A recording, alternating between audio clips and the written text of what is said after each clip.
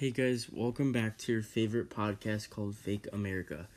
This is your host, Jacob, currently in my U.S. history class at Hersey online, and today we'll be talking about a bit of a different topic than past episodes. In our previous episodes, we talked about the assassination of JFK, and how he was a really moving figure in the civil rights movement and during the times of the Cold War.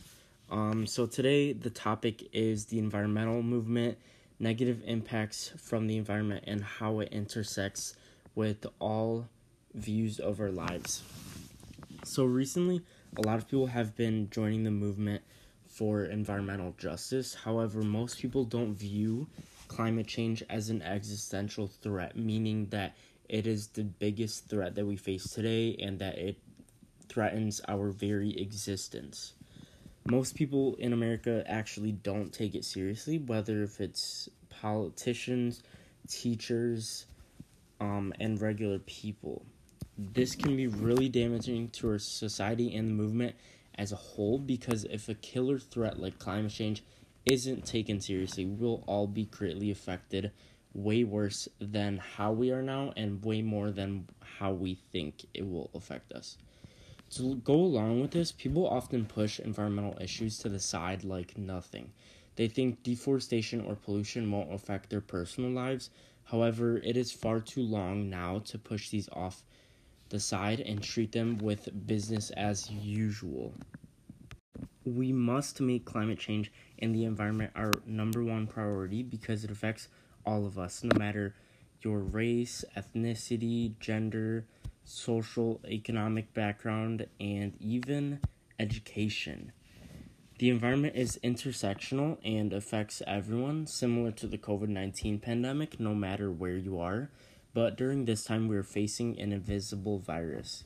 We use single-use face masks to protect us from it, and we use disposable vaccinations for immunity, and we fund fossil fuel polluters to transport our resources to fight this COVID-19 pandemic. Our system is built upon environmental injustice, which is why we need a just transition that ensures we are all safe. When facing crises such as the pandemic or a war, the government pushes alongside environmental issues. During the World War, when the United States entered, we were sending our troops overseas, over-consuming resources, and funding big oil companies. Now, we should be able to regret it because we overlooked the impacts from the World War on our society, schools, economy, and even media. But we don't take into consideration the environment. But why is that? We don't seem to care about the impacts we had on the environment during the war because we are all brainwashed to think that nature is like a huge candy bag, that we can just take whatever we want and think nothing will affect us back. Well, we are all wrong.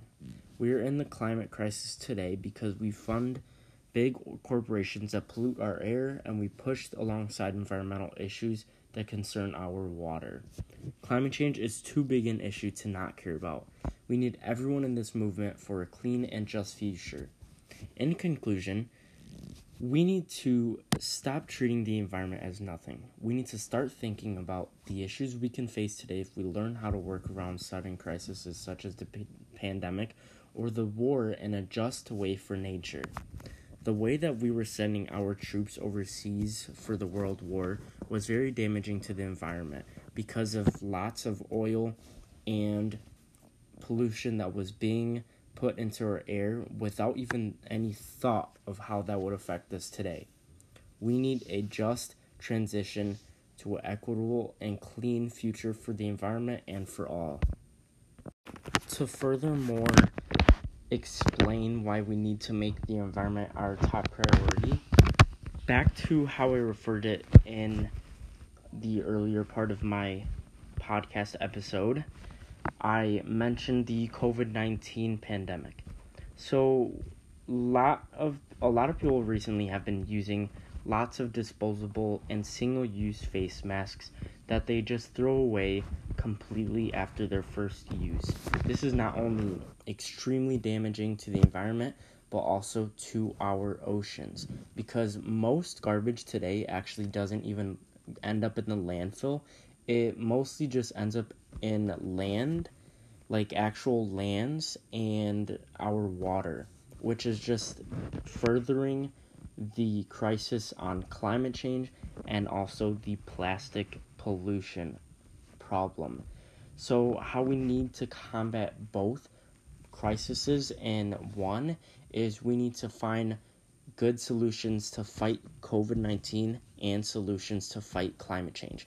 Because right now we are just treating it as if nothing can affect us right now, and as if we can just keep treating the environment with these terrible effects and not face any backlash from it.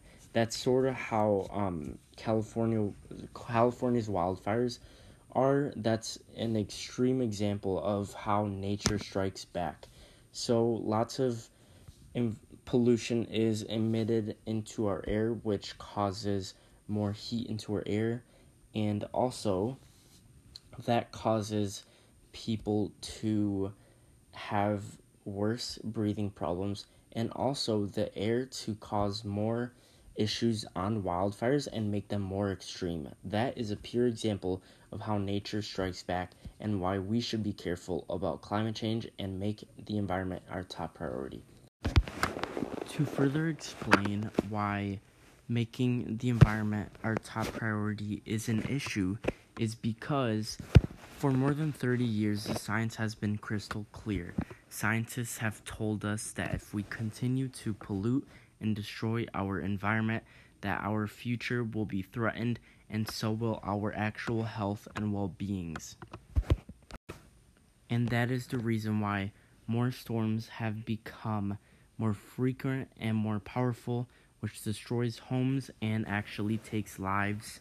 And now summers are getting hotter, and in some places sea levels are rising. This is terrible because our futures and our homes will be threatened, and we need to take this seriously in order to actually make sure that we have a clean and livable future for all. Thank you.